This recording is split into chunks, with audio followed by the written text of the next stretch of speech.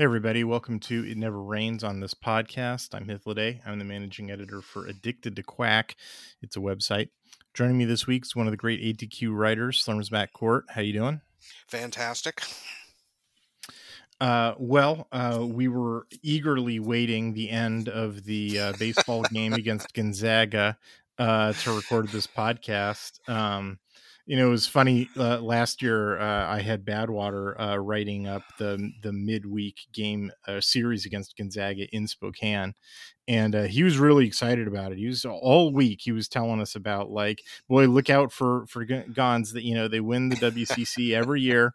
Yeah. And this real lethal team, and then as soon as the game starts, they're like, Gonzaga, the commentators in Spokane are like, Gonzaga doesn't take the series seriously. They're only focused on conference play, so they're just going to have their third baseman pitch this entire series. It was just like a completely so I was like, all right, let's tone it down this year. It's not basketball. Yeah, exactly. And so I'm watching this game, and it's like the Ducks are like sort of sleepwalking for the first 6 innings. Yeah. And then behind 3-1.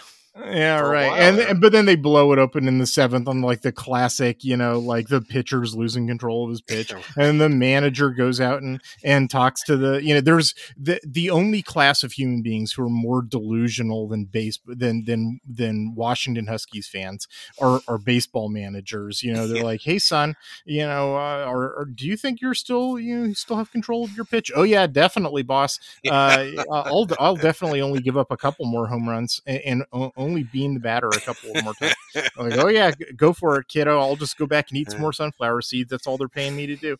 And sure enough, he gives up a 7-run, inning to the Ducks, and they blow it open. And it's like, well, okay, I'm glad we stuck around for that. Yeah, definitely. That ball in the back though looked like it hurt. Yeah, it's just like, okay, so I'm glad, we delayed recording. So I guess we'll start out talking about baseball because we just all had fun watching that. The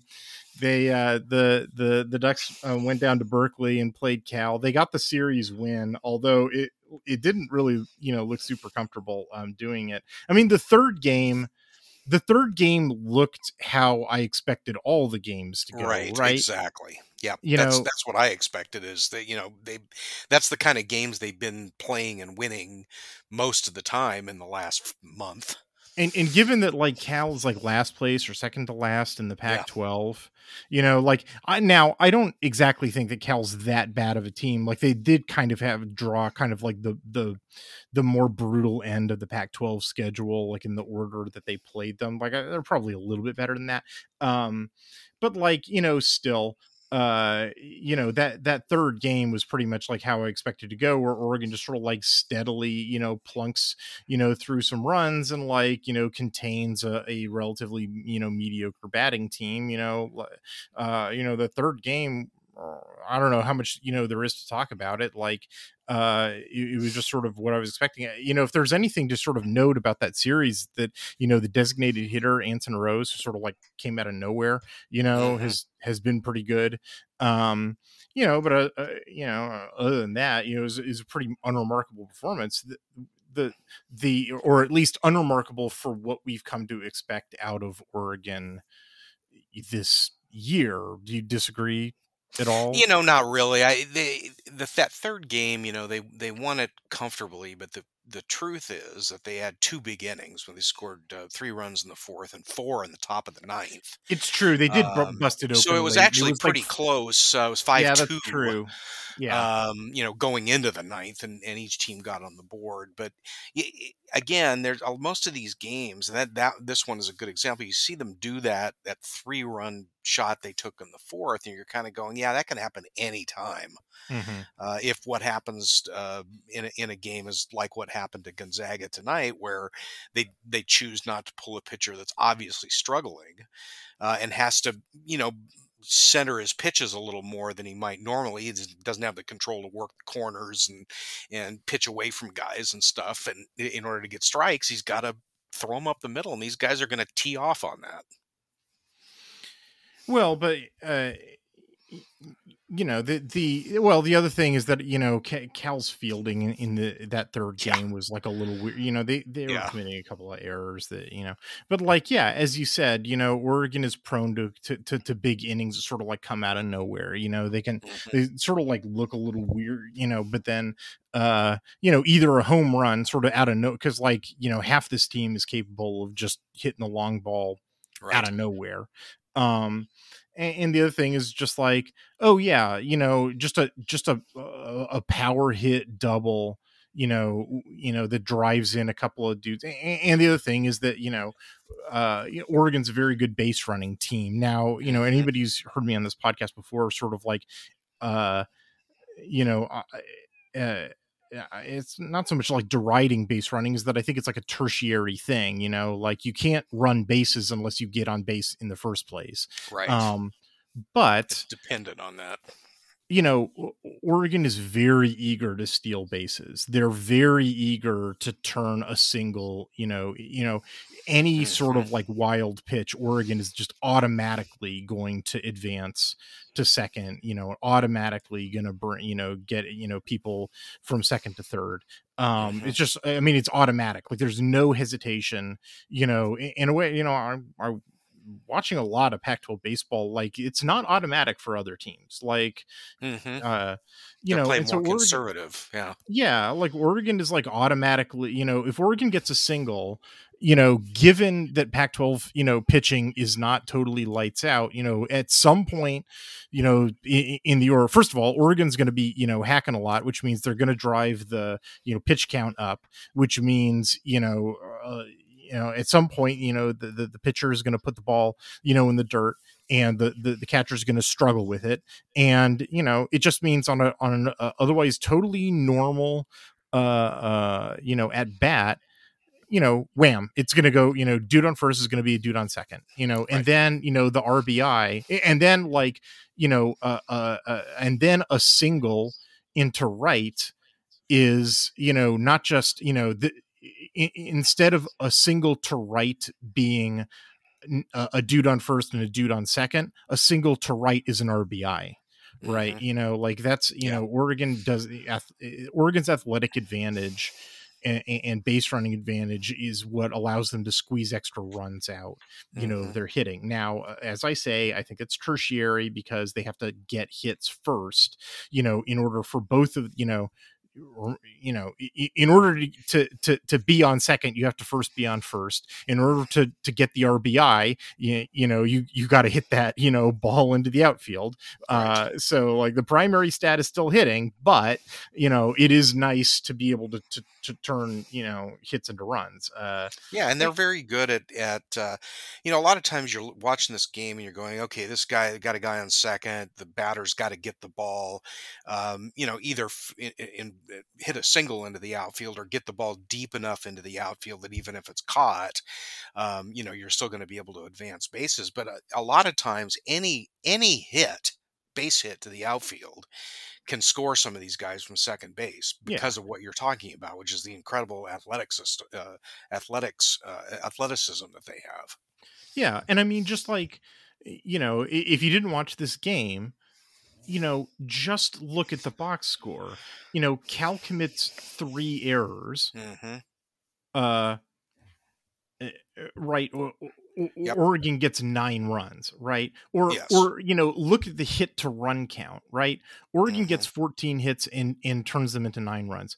Cal gets 11 hits and turns them into 3 runs, Right.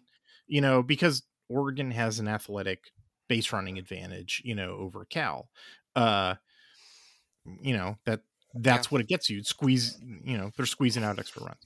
So like, but all of this is, this has all been, why the third game was totally what I was expecting, out of them. And I should have just been able to say, and the first and second games were just like that too. Yeah. Um, Right. but they weren't, Not really. because, this team's just not like that consistent, right? Like the second game kind of was, the second game hmm actually was, from a Oregon offensive perspective, was fairly similar. They just, they got 6 runs, not 9. Like Right. they had 6 runs on 10 hits instead of 9 runs on 14 hits, but like that's fairly similar. I'm honestly not really mad at the bats, on that one. Coming up as a baseball fan, 6 runs on 10 hits was a pretty good offensive performance. Right. No one would be mad at that. But yeah, look, man, like giving up 8 runs on 9 hits, to Cal, not, Right. the world's most powerful hitting team. That's an indictment of Oregon's pitching, which, we sort of have been talking about all Yeah, year. just a little bit. Yeah, I mean, Cal kind of flipped the script on that one where they had some innings where they scored runs in bunches. Oregon did that as well, but they only had really one big run inning with four in the sixth. And so they needed one more of those kinds of innings, which they're capable of producing to win this game. But they just couldn't find that third inning. And Cal found, 2 3 run innings, which for them, especially with no Oregon errors in the game to sort of help them Yeah. along, was pretty good. Honestly, I actually did think that there were probably the scorekeeper was being nice. I think that Oregon actually committed 2 things that I might have considered Yeah, errors, but look, man, like that even if they were, they shouldn't have been giving up that many. And more to the point, this was coming off of the series in which Oregon beat Stanford, and and the shocker was that in the second game, Logan Mercado, who has something like a 5.75 season ERA, hmm just terrible, yeah, pitched a full, not a shutout, but I think he gave up like 1 run, right? On like yes, 5 yeah, hits with complete 7 game 5 hitter. strikeouts. Yeah, Yeah, yeah, and like 1 walk. It's just like, oh my god, Logan Mercado. This guy's incredible. And there's lots of Duck fans who wanted wanted me or somebody to be like, oh, he's turned a corner, man. Lights come on for him. He's an ace now, and I'm like, anybody yeah, can have one good day. right. And sure enough, he pitches 3.1 innings, gives up 6 runs on 6 hits with 5 walks. Oh, guess what? Logan Yeah, he's Mercado's, back. Yeah, yeah. And I mean, what I said last week was that I would have an easier time believing that like that day he faced him and had that 9 inning 1 run 5 hitter, that like Stanford had bad clams for lunch. I'd have yeah. an easier time believing that happened than Logan Mercado turned into and I'm still thinking the bad clams theory is the most It seems persuasive. plausible. I don't know. Yeah, It seems like plausible. um and and then I mean, like, I don't know how much more we can discuss at it. Like I said, the I think the batting performance was fine. It was sort of more or less exactly what I was expecting, and the pitching performance was more or less exactly what I was expecting, given that Right. I sort of think Logan Mercado's not an ace. I don't. And then the relief is Ullman, Grayson Grinzel, who winds up getting the loss. I don't know how fair that is. And Matt Dallas, who I don't really think is much of a reliever. I don't really think Oregon does have a very good reliever, to be honest. The hmm closest that they have is Malaris, but even he, I don't really think has very good control of his pitch. He just has a whole lot of speed to it. And when teams are behind and they start hacking at it, it often Yeah, doesn't work he can out be for them. effective if you're going to swing at a pitch that's in the dirt way off the plate. Yeah, He'll be right. effective. Yeah, right. And then the first game was sort of like, the first game was weird. Like, it felt like tighter than it should have been. It definitely, that one felt, first of all, it it Cal had a 3-run 7th inning, Right. which it felt like they shouldn't have had. You know what I mean? Like Yes. that, even though I sort of like, deride Oregon's pitching performance, I sort of felt like Jay Stofall kind of got like cheated. Like I wasn't real wild about the decision to take him out. Um uh and and I'm the uh, I don't know. Like, that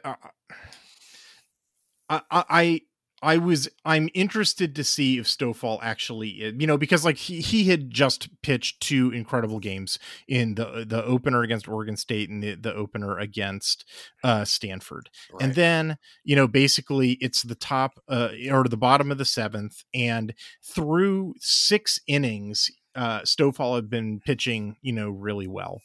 And I was like, I think uh, I think this is time to pull him. I think Waz maybe like bought his own PR about Stofall being an ace, and I was like, and then sure enough, he gives up some runs, and I was like, okay, so maybe you found his limit, like maybe don't try to Hmm. make him go 9 innings every time, Waz, maybe just pull him in the Yeah. sixth like If you've every got a other big lead, starter. sure. But I mean, they're up Yeah, 4-1 basically going into that half inning. So that's a I close mean, game still. yeah, man, or just like there's no like what are you pushing for, a record or something, Yeah. like just pull every pitcher at the end of 6 innings, like that's just it's time, like Hmm. Yeah, I they don't know. figured that out, and in the MLB, they've figured it out on a basically a pitch count basis, where Yeah. you have a sense of when a guy is going to start losing it, and so you let him pitch up to that number, and even if he seems like he's strong and going great, you may pull him anyway, simply because there's that point at which the performance just falls way off, and so So you take him out and that's what you have relievers for. it's like, even though Oregon won that game because they wound up hitting themselves out of it, although just barely, Right. like I feel like Stofall's great performance in the openers against Oregon State and Stanford, it's like he almost caused those good games, almost cost Oregon this game. You know Yeah. what I mean? Yeah. Like, Right. because it's like Waz didn't like wanted to see if he could go 9 innings against Again. Cal too. Yeah. Yeah, Yeah. and I was like, no, don't. What do you do? Like, yeah, what Yeah. are you trying to prove something anyway? And so Yeah. then but then like you also sort of need to talk about the other half of the equation, or sort of like the other thing that I've been talking about with like the baseball team is that like there's I have a theory. It's not just my theory, and it's a pretty widely observed sabermetrics theory that like it, power hitting is the stat that rules all other stats. That like Mhm. it, if you can put up, if your OBP plus slug, or your power hitting number is sufficiently high enough that it doesn't matter, everything else doesn't matter, and like potentially Oregon could be that team. Like we've definitely seen a bunch of games where it's like, oh man, they definitely just batted themselves out of a problem. And like, I mean, they did bat themselves out of this game. And so I guess if you wanted to shoehorn in that argument, you could say that that is the case. I mean, it was tied going into the top of the eighth, and then Oregon got the last run of the game and therefore the win. But I don't think this counts. Like a 5-4 win, I don't think that counts, man. Do you? Now, a one-run rally is, I mean, admittedly, a game-winning rally as it turned out, but a one-run rally is not really what I think of when I think of, the kinds of high offensive output that this team can have in innings. One run is not what I think of. I think of more like what happened against Gonzaga tonight, where they bring Yeah. 12 or 13 guys to the plate um, Yeah. in an inning and score 7 runs or Or that something. or that Arizona, game where it's like his second RBI of the inning, Of the like, inning. It's like, yeah, yeah, that's okay. what I think of. Yeah, Well, and that's if they can, obviously that's one of the things we had talked about earlier in the season is that for the opponents, no lead really seems safe with this Oregon team. That they are capable of putting together some pretty amazing offensive bursts, if you will, in an inning or 2 innings where everybody's just hitting on all cylinders and they've got their eyes on the pitcher and they're ready to go. So that's admittedly, scoring 1 run is not really that impressive, but it did win the game, and that's yeah, and but I basically mean, what you can even ask. but I mean, honestly, even in that one, that's the one where the first baseman has to jump for it. Right, and is Remember pulled that? off the Where bag. Yeah, I looked yeah, that game up actually. So and you know he has to jump for it, but he still catches it and he comes down, and like they have to go to replay because basically the first baseman comes down and his foot hits the bag at basically the same moment that Walsh's hmm foot right, hits the bag. And like I don't know, if you advance it frame by frame, you might see that like his cleat hits like a millisecond before Walsh's cleat hits, and ultimately they decide, well, we called it safe, and so we're gonna have it yeah, stand. we I don't know. can't Tie goes overturn to it. the Yeah, runner, man. yeah, right. Um, like I think Walsh was safe on first look, honestly, but like whatever. Either way, the throw shouldn't have been that high. It was a Right, sure. throwing error one way. Right. No matter how you want, like there's no reason why the throw should have been that high. It was a throwing error no matter what. Um, and so it's like, okay, like that isn't that's not hitting the ball out of the park. That's a No. throwing error, like Right. and a throwing error that had to go to replay review. Uh, Yeah. And and, they had almost and nothing. You look at that inning, they have almost nothing. I mean, they've got a single, a mhm. walk, and then this Walsh reaching on the throwing error. They're Yeah. not really stroking the ball by any means. So like it goes. Yeah, the point of discussing this is that like for folks who are like, hey, the pitching doesn't matter because Oregon can bat Yeah. themselves out of any problem. Like, I don't really think that theory is true. No. Facing any real team, any team with decent pitching, I just like these bats are not. They don't reliably put up 10 runs. Right. And enough to make it so that the pitchers don't need to show up. Like, now the pitchers need to show up in every game, and the batters need to show up in every game, which I guess isn't really saying anything. No, but it's a But good lesson if the team is thinking, we can catch up to anybody, so we don't have to worry too much about a team going out and scoring on us. That's not a healthy way to look at the game. That's how you end up losing games that you shouldn't be sure. losing. I mean, on it, So like if I were another Pac-12 team, I would be terrified of playing the Ducks. mhm, Because oh yeah, they can drop 10 runs on you out of nowhere. yeah, Like, yeah, that would be terrifying. But like, if I were coaching the Ducks, I would be, I'd go to bed every night, drenched in sweat, because like I don't think my team can. I don't think I can count on 10 runs every night, and I don't think I can count on my pitchers not to give up 10 runs every night. And right. so like, what am I supposed to do? Yeah, it's Uh something that just kind of happens as opposed to something the team can turn on when it needs it. Well, they definitely turned it on against Gonzaga tonight. The second game is against Gonzaga is at the same time, 5 o'clock tomorrow on Wednesday, when you'll be listening to this podcast. At PK Park.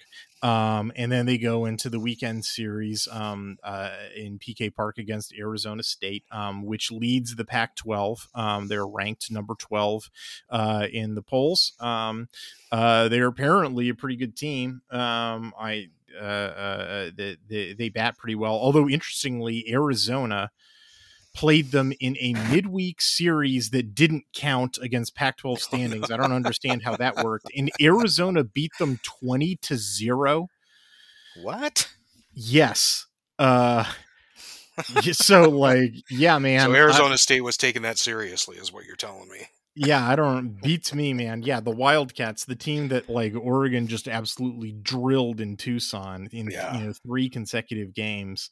Yeah, beat the Sun All Devils right. 20-0. Yeah, I don't know. Like, anybody can have one good day, I guess. I guess that's not a scoreline you So see yeah, very often. I guess if I were Arizona State and I had just given up a 20-0 game, and like I just said, I were a Pac-12 team that's terrified of playing a team that can drop, Yeah.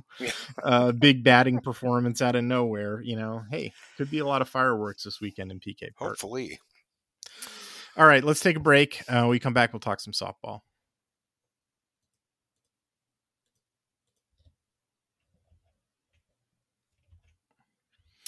The Ducks played the Arizona Wildcats in softball in Jane Sanders. They got the series sweep. The first game, they mercy ruled them.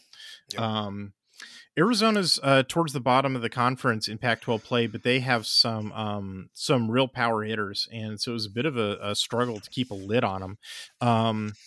It was funny at the end of the first game, the commentators were like, Arizona's going to, go back to the hotel and, try to figure out what went wrong. And it's like, there's what went wrong has a name, and it's Morgan Scott, Yeah, seriously.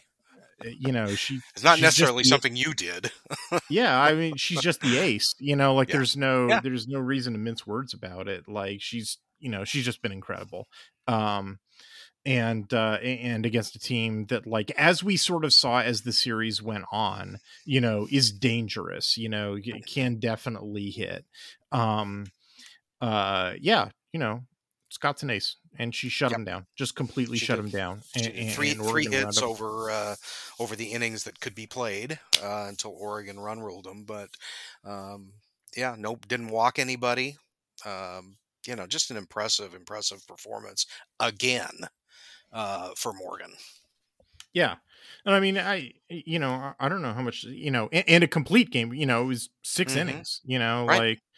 and you know what, if that went to the 7th, I'm highly confident it would have been a 7 inning shutout. Like, she didn't, as long as she looked tired, she wasn't losing control of her pitch in the 6th.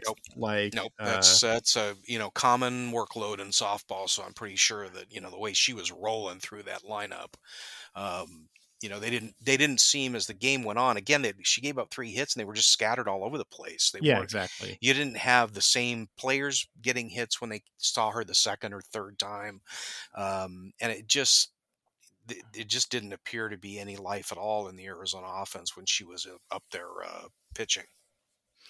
And Tara McGowan, as usual, was just crushing it.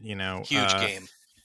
A 3-run home run in the 5th, which really, broke the game open. She also, wound up advancing in the 6th.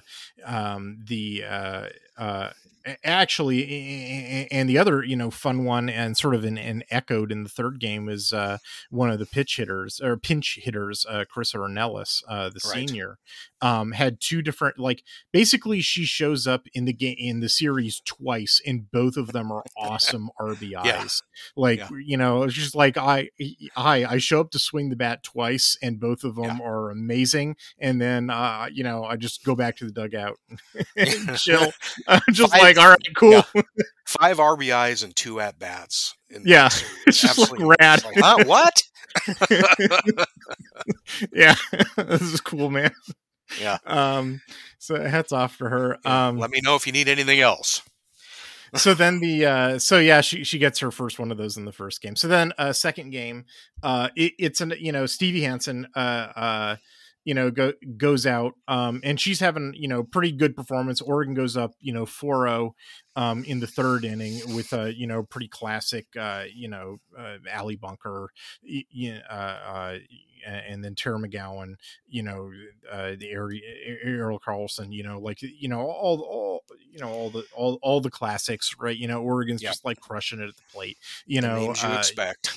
Yeah, exactly. Like everybody that you expect, there's no real surprises, in that. Like, I could go through Oregon's entire batting order and just be like, all of these are great batters, it's all the names that you expect. But then Arizona finally, started, getting some hits, and we finally saw a pitching change, which I thought was appropriate, Stevie started to get in trouble, and Missy pulled her. For Reagan Breedlove, who then immediately got in, still got in trouble. Which, like, honestly, I'm not like I'm not sure how much of an indictment that is of Hansen or Breedlove, because I really do think that Arizona is just a super dangerous hitting team, and like you can't sit on them that long. Like, I mean, Scott Yeah, did, you're not and going to that's shut them impressive. out for 3 straight games or something like that. Yeah, I mean, So, honestly, like that is what Morgan Scott did. You know, like mhm. she did shut him down for 6 innings in the first game, and then she came in to close this game and shut him out for the rest of that Yeah, game. So, like, maybe there is a human being who can shut down Arizona, and that person is named Morgan Scott. But like, still, and so, like, I guess if there's anybody who wants to like draw comparisons between Hansen slash Breedlove and Scott, like I there's a comparison to be drawn here, but like let's keep in mind Arizona really and truly is a very dangerous hitting team. And yes. like, you know, somebody had to take the pain. And you know, it happened to be Hansen and Breedlove, and but like, you know, come on. You know, somebody was going to.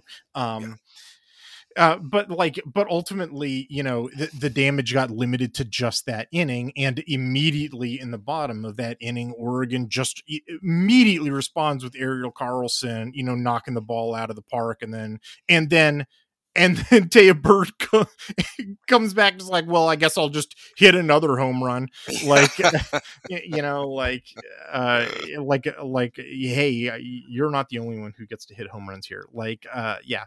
And of course Tara McGowan gets on base and gets, you know, knocked home by Howard, you know, to blow it open. So, you know, even though, you know, that it's like, oh my god, it's 4-3 now, like Oregon just immediately tacks on 4 more runs and like, oh, Yes. you know, this is no big deal. So you know, so then you know, advance to the third game, which actually, you know, gets a little exciting because Arizona goes up first, right? You know, Hmm. you know, and you know, they have, you know, Reagan Breedlove, you know, starts the game, but she only lasts, you know, for an inning, I think. Yes. um Yeah. One inning and and then one out. yeah, and then Stevie Hansen comes in, and she only lasts 1 inning. She gives, you know, because Reagan Breedlove gives up 3 runs, and Stevie Hansen gives up 1 run. And so, like, again, you know, for those who want to, you know, draw a line here to be like, you know, Morgan Scott is incredible and Reagan Breedlove and Stevie Hansen are not, like, you know, you get a lot of evidence because Morgan Scott then pitches 4.2 innings, gives up 2 hits, no runs, no walks, 4 strikeouts, you know, gets the win. Like, I don't know, man. Like, maybe that theory is accurate. Like, That's a pretty strong. I mean, and again, you're right. Arizona's they're lower down in the conference, but that doesn't mean they're not a good team and yeah. not a good offensive team. I mean, But I she believe had that no problem with them. they played the same, you know, like, you know, the I believe they played the same like trio of, oh my god, how dare the Pac-12 give Oregon this schedule, Yes, like right. teams, you know, and then Arizona Hmm. plays the same ones, and Same. Arizona, Yeah. you know, winds up on the bottom of the conference, you know, and it's like, well, hold on, you know, let's not, you know, if we're saying that like Oregon doesn't deserve to be, you know, thrown on the fire for that, you know, Arizona should probably be, you know, extended the same benefit of the doubt. um you know, but really, I mean, kind of the deal with Arizona is that they're kind of a one.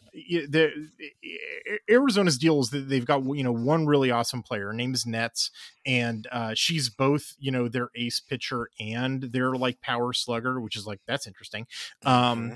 and Devin Nets is her name, and the problem is like their manager, like she cannot figure out whether or not to leave her on the mound or pull her. Like Hmm. in at multiple points in the third game, she put her in, took her out, and put her back in.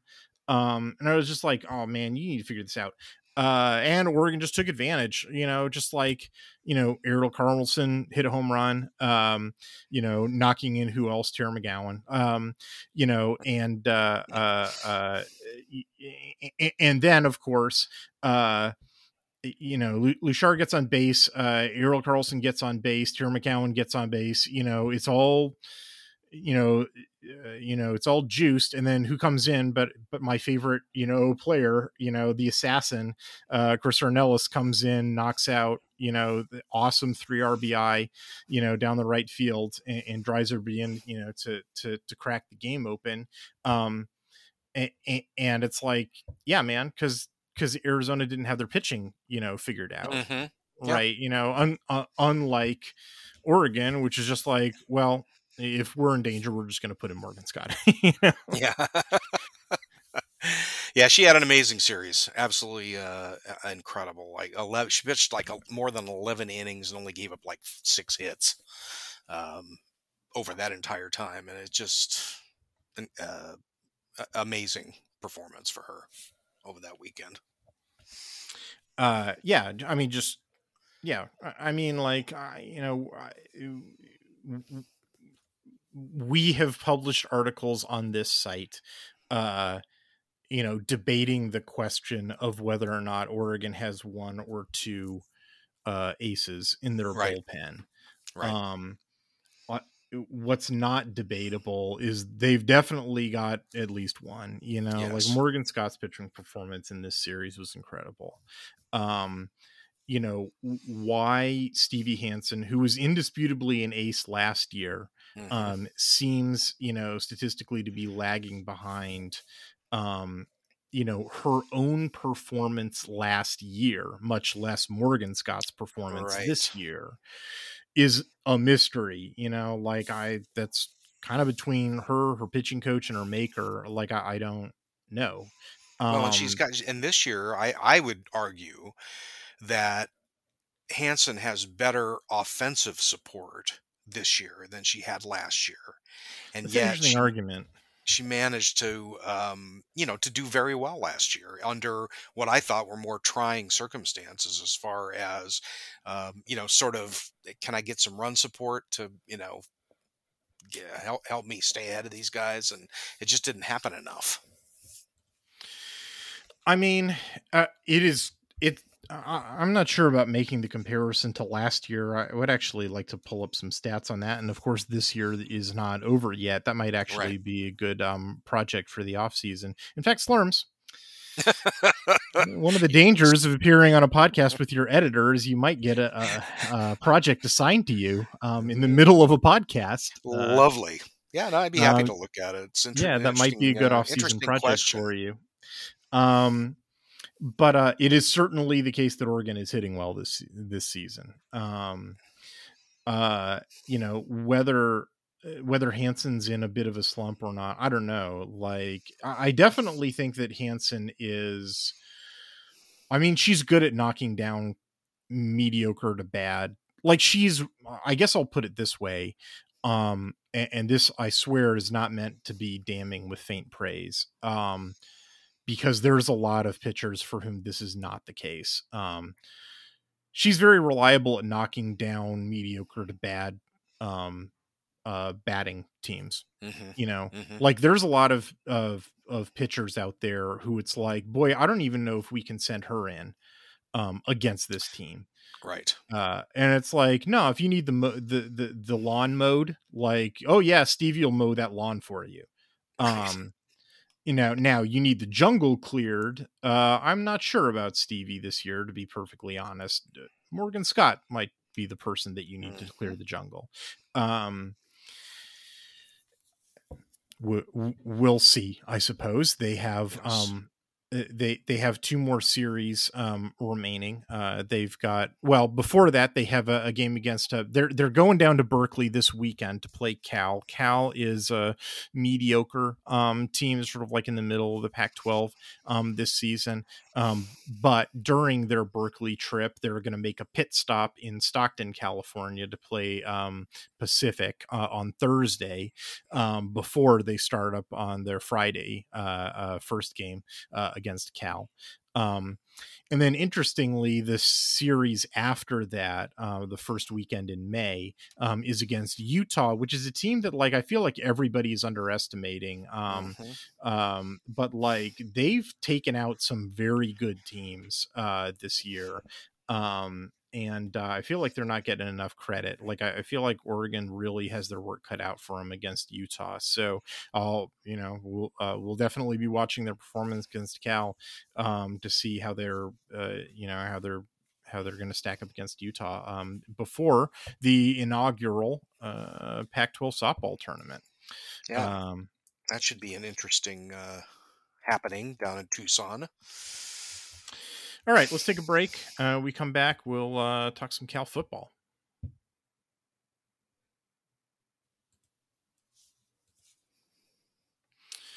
So my Duck Dive series rolls on. I am previewing every one of the Pac-12 football teams while we still have a Pac-12.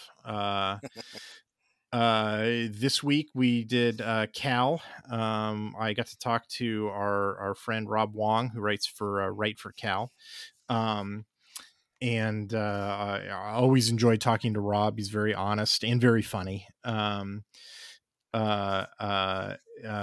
Cal is Cal is interesting because they don't recruit super well, but they actually manage their roster pretty decent. Like as I was like going through the roster construction, there's a couple like glaring problems, and the portal's not closed yet. Like they still have another week to sort of fix some of the problems that they have, but like, and frankly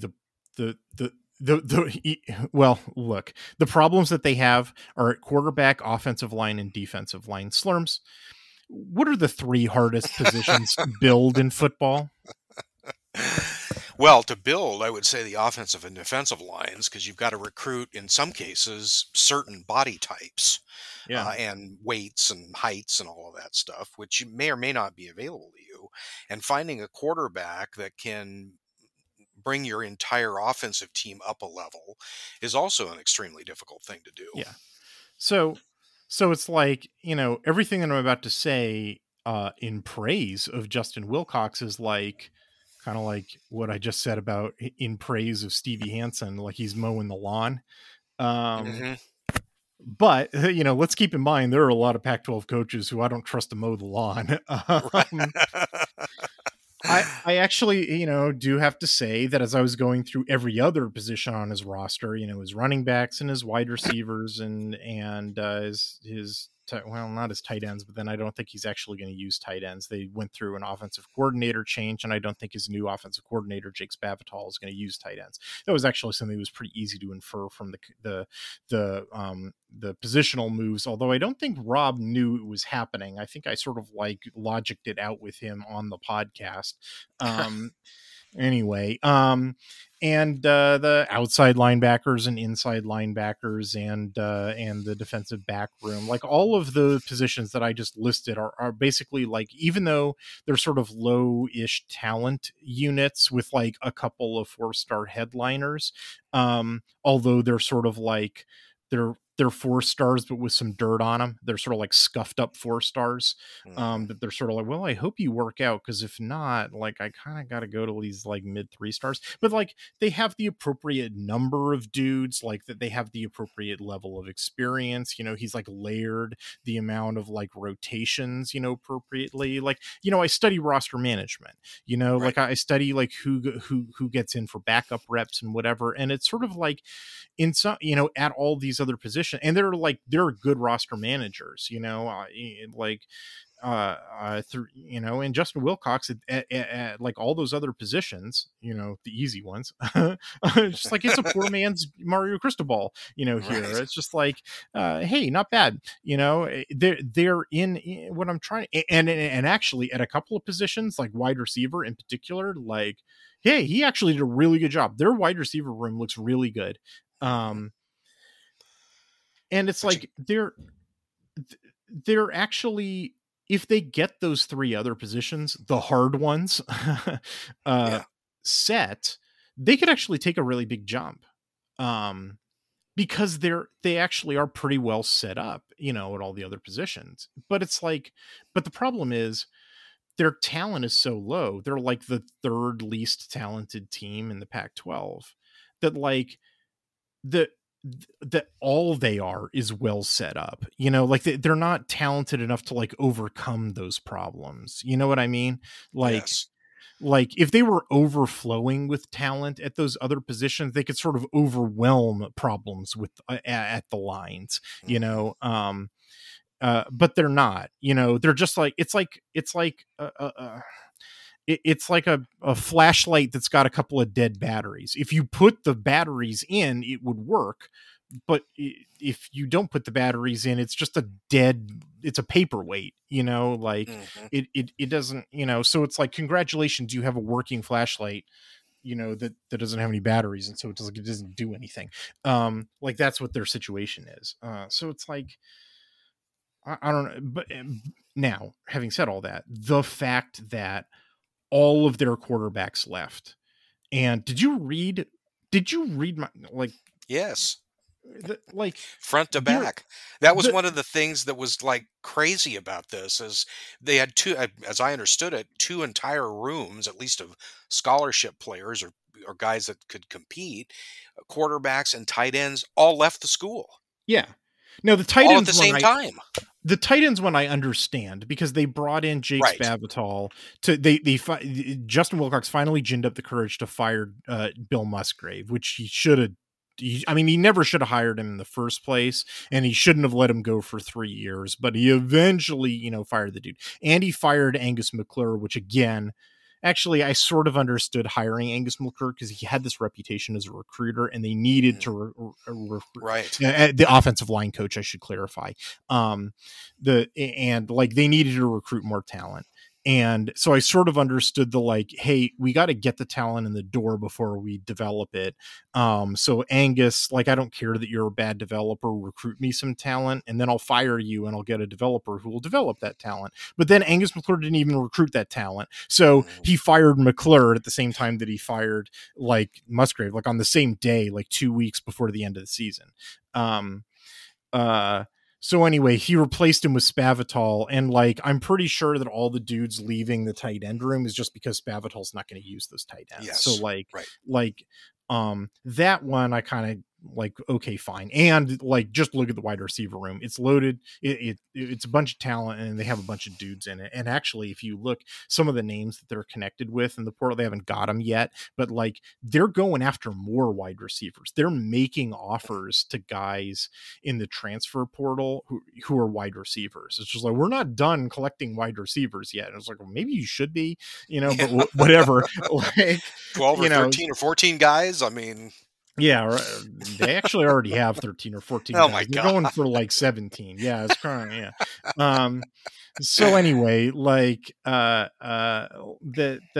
I understood the tight end thing, but the quarterbacks thing, it's just like, come on, man. Yeah. You can't have all of your quarterbacks leave. Well, and especially when you've got, you got a guy coming in that supposedly likes the vertical passing game. If you're a gunslinger at quarterback, that seems like a good setup for Yeah, you, how could you not especially, like go look up yeah. go look up Jake Spavital's record from 2013 to 2018 when he's the OC at Texas A&M and Cal for a year under Sonny Dykes, in 2016 when they're setting a bunch of records and getting Jared Goff drafted. It was that year, I think, I forget. And then West Virginia, you know, when they're throwing the ball over Hmm. the yard. Now, don't go look at his record at Texas State for the last 4 years. He was Texas State's head coach 2019, 2020, 21, 22. Yeah, the last 4 years, where inexplicably their like offensive ratings, it's like they're 112th every single year, like 4 straight years of 112th F plus offensive rating. And just like, oh, and like I understand that that's probably a low talent team. You know what else is a low talent team? The California Golden Bears. Like, Yeah. so let's whistle past that graveyard. But 13 to 18 he was pretty good. Anyway, like, yeah, if you're a quarterback, why wouldn't you want to play for Spav? Like, I don't get it. Like, I don't why either. all the, yeah, That seemed like a why crazy would those dudes disconnect. sign up to play for Musgrave and then say, oh no thanks, Jake Yeah. Spavital? Like I beats me. how you don't hold on to those guys, that one's a mystery. The So wonders of the portal. yeah, beats me, man. And like, I guess I would understand it if they had like, oh, we all have to hit the portal because like they brought in their dude, you know, like they didn't Hmm. bring in their Right. dude. Yeah. They brought in a dude who's literally, first of all, he's attempted 7 passes in his career. His name is Sam Jackson from TCU. He's definitely just a runner. Like I mean, give me a break, man. His 247 profile literally reads that he's a wide receiver who plays quarterback part time. I'm not making that up. It was a direct quote. A wide Wow. receiver who plays quarterback part time. Um, like that's their great hope for the Oh, quarterback room. man. So Rob was like, oh yeah, I mean they're definitely pushing for a transfer portal quarterback. In fact, we have this whole long article on Right for Cal about it. So I, linked to it. I try to drive them a lot of business as much as I Yeah. can. Boy, that Uh, seems like a real crapshoot, though, yeah. hoping to pull Well, somebody yeah. out of the portal that's going to be able to do what you say that you want to do, and Yeah. are bringing in lots and lots of guys to try to do that thing, the deep passing game. It's like, wow. So, like, I mean, honestly, I felt a little bad that I had to publish the article before the portal window closes on April 30th. I mean, I will publish an edit to the article, and then at the end, in August, I will do what I always do, which is publish a new article with all the little Hmm. updates. You know, it's just I couldn't delay publishing the articles, just the way that the schedule works out, because I got to get through 12 teams. That means 12 weeks, and then I, just to make the summer schedule works, I had to start publishing articles now, which meant publishing 2 before the portal window closed, but it's just how we had to do it. But like I feel like, yeah, they're either gonna get a grad transfer quarterback through the portal, in which case that will immediately be their starter. Like, Hmm. it's just like, Yeah. um, Well, you but got to if the best guy on the team's thrown 7 passes, the yeah, chances are pretty good. exactly. You're bringing in anybody is going to be, Right, exactly. more experienced at least. But even then, that means that dude will have missed all of spring ball and Right. installing the offense, which like that's subpar, that, that, or suboptimal. Yeah. Um, or, what's even more suboptimal is that they don't. And the Right. competition goes between like Sam Jackson, who's thrown 7 passes in his career, and Francisco Mendoza, who's a 2-star who's thrown none. Like, and those are like literally the only 2 quarterbacks like Amazing. on scholarship, which is like, my God. Well, I Wow. mean, my God. Um, and we haven't even gotten to the offensive line, Yeah. which is like, That was the other like thing that really jumped out is that they don't have a single freshman they didn't recruit a recruit single freshman. They on the didn't recruit a offensive line. single That's freshman. They amazing. took one JUCO, and it's not even a JUCO that they could use right away. He doesn't arrive until the fall. They haven't taken anybody out of the portal yet, Wow. which means even if they get somebody, like, he's again not going to be able to have practiced with the team during the spring, and like they got to gel. There's all Yeah. these teams that are relying on portal offensive linemen, which like I'm still skeptical of. Like, I still haven't seen it work out yet.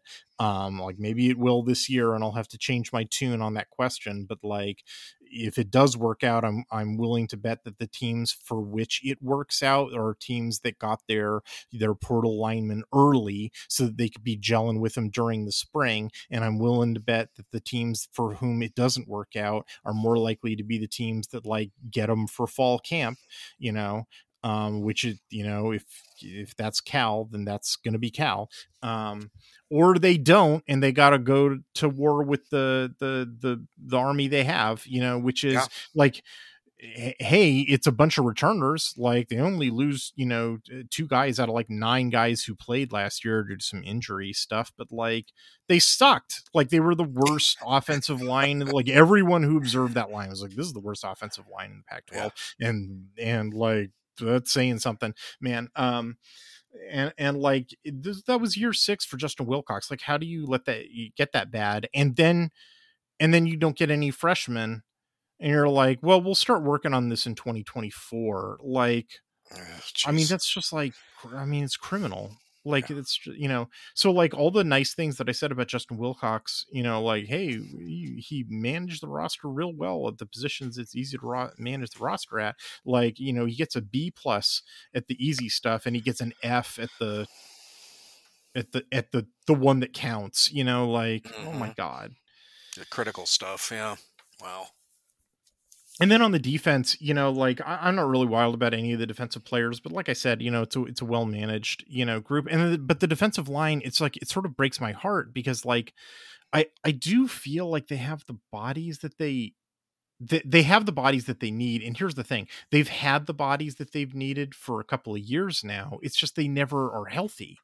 Hmm. Like Brett Johnson, who I really and truly do think is one of the best interior defensive linemen in the Pac-12. I might even go so far to say that if he had stayed healthy, he was a true freshman who came in 2019, played in 2019. And based on the trajectory that I saw in 2019 and 2020, if he had stayed healthy and played through, and we're still, because 2020 didn't count, he would still have eligibility for Hmm. 2023. Like that trajectory, I would go so far as to say he projected to be the best interior defensive lineman in the Pac-12, hands down, as a Wow. senior. But he didn't. He got in a car accident in 2021 that robbed him of that season. And then he was all ready to go. And then right before the 2022 season starts, he gets injured in practice and misses that entire season too. 2 straight seasons of freak accidents that rob him of being able to play, which is just like, oh, you have got to be kidding me. And Yeah, then that's terrible. Rob, you should listen to the podcast because Rob told this story about Stanley McKenzie, who's like the guy that they need to play nose tackle for him, and they play a 3-4 defense, or they're supposed to be playing a 3-4 defense, but they can't because they don't have a nose tackle. And Stanley Hmm. McKenzie is supposed to be the nose tackle. Well, he's been away from the team for personal reasons, and he's back with the team now, and like, God bless him, but like, but hey, Brett Johnson wasn't playing in the spring game because they were slow playing him. And it's just like, I've just heard this story too many times. It's been like 4 straight years with Cal since their peak in 2018, where they've been sliding. And the reason they've been sliding has been very easy to identify. If you read my article, I list multiple reasons and I go through all the statistical evidence from my tally sheet and from advanced statistical sources. Like, it's clear as day that all of the problem is the defensive line and the bodies that they have, and more specifically the bodies that they do not have available to them, that maybe they'll have this year. But like, I Hmm. don't have my hopes up because they keep dashing. They break your heart every year. Some of So these like, the defensive stats on here are, I know. it's like, wow. And I mean, it's They, just very, I mean, the defensive stats are very clear. yes, Like, what the I problem is. marshaled Yeah. all those arguments to make it very clear that it's just the defensive line. Right. And that if the defensive line, but if it's like, if the defensive line patches that problem, then like everything else is in place for the defense to actually be like a top 30 defense instead of a defense in the Hmm. 60s. But like, Hmm. I don't know if it's going to happen because it's dependent on, but like, and so like, I'm sort of tempted, on the one hand, I'm sort of tempted to say, but that's not Justin Wilcox's fault. Like, in the way that the offensive line is definitely his fault, Hmm. Hmm. because it's like, it's bad luck. It's terrible luck that like Johnson's not available, but on Right. the other hand, like, it is still his fault. Because like, when you recruit in the way that they recruit, and there's no excuse for them to recruit the way that they recruit, they are a premier university in a major, world metropolis. There is Right. no excuse for Cal to recruit poorly. Jeff Tedford recruited a bunch of players who are still in the NFL. Hmm. um when you recruit in such a way that you need one guy to play for you and he doesn't, like, that's still on you, Yeah. right? Like, that's, you didn't, it's like, if your house burned down and you didn't have insurance and now you are ruined, like, my heart goes out to you for that bad luck that your house burned down. But why didn't you buy Yeah. insurance? The rest of it's on you. That's on you, buddy. Yeah. Like, it's sort of like, yeah. So anyway, all of this sort of, when we talk about other teams, we really talk about Oregon. I sure am glad that Oregon manages the roster a lot better and has Yeah. multiple options at Yeah. defensive line, Seriously. so that, if God forbid something bad happens, something catastrophic doesn't happen to Oregon. And speaking of something catastrophic happening to Oregon, whatever the hell was going on at the end of 2021, where apparently Rob Mullins offered Justin Wilcox a job, but I sort of doubt that really happened. Or like, I think that he offered him a job with a paycheck of $5. And he's like, "Oh, $5 million. I'll have to think about that." No, Justin, $5. You misheard me. I think we'll ever really know what happened to all of them, but whatever it is that Oregon dodged, Cal walked right into, because they gave Justin Wilcox an extension and now they can't fire him. And they just fired their basketball coach. And now they've got no money. Oh, and they also did the stadium renovation because they built it on top of literally an earthquake fault line. And they literally poured all their money into a hole in the ground. Their athletic director, Jim Knowlton, is a civil engineer because they needed one to build the stadium. They have no money, and they can't fire Justin Wilcox, even though he's pretty much driven this team to the ground. I mean, year 6, he went 5-7, and they can't fire him. And like 5-7 is definitely a strong possibility again. Wow. And like Oregon sure dodged it. They sure dodged it. Lucky. And I mean, there were certainly plenty of vocal people that wanted an Oregon guy as the head coach, and not the best person you could get. Yeah. So that turned out pretty good in the long run, I'd say. All right, we're out of time. We're going to need to wrap it up there. Any parting words of wisdom for us, Slurms? No, just looking forward to the nicer weather. It's great baseball and softball weather. So if you've got a chance to get out to one of the games, please do. Yeah, 99% chance of sunshine this weekend. But we got the spring game coming up too. Be a nice way to wrap up your weekend. Go to the spring game and then go to see the Diamond Ducks.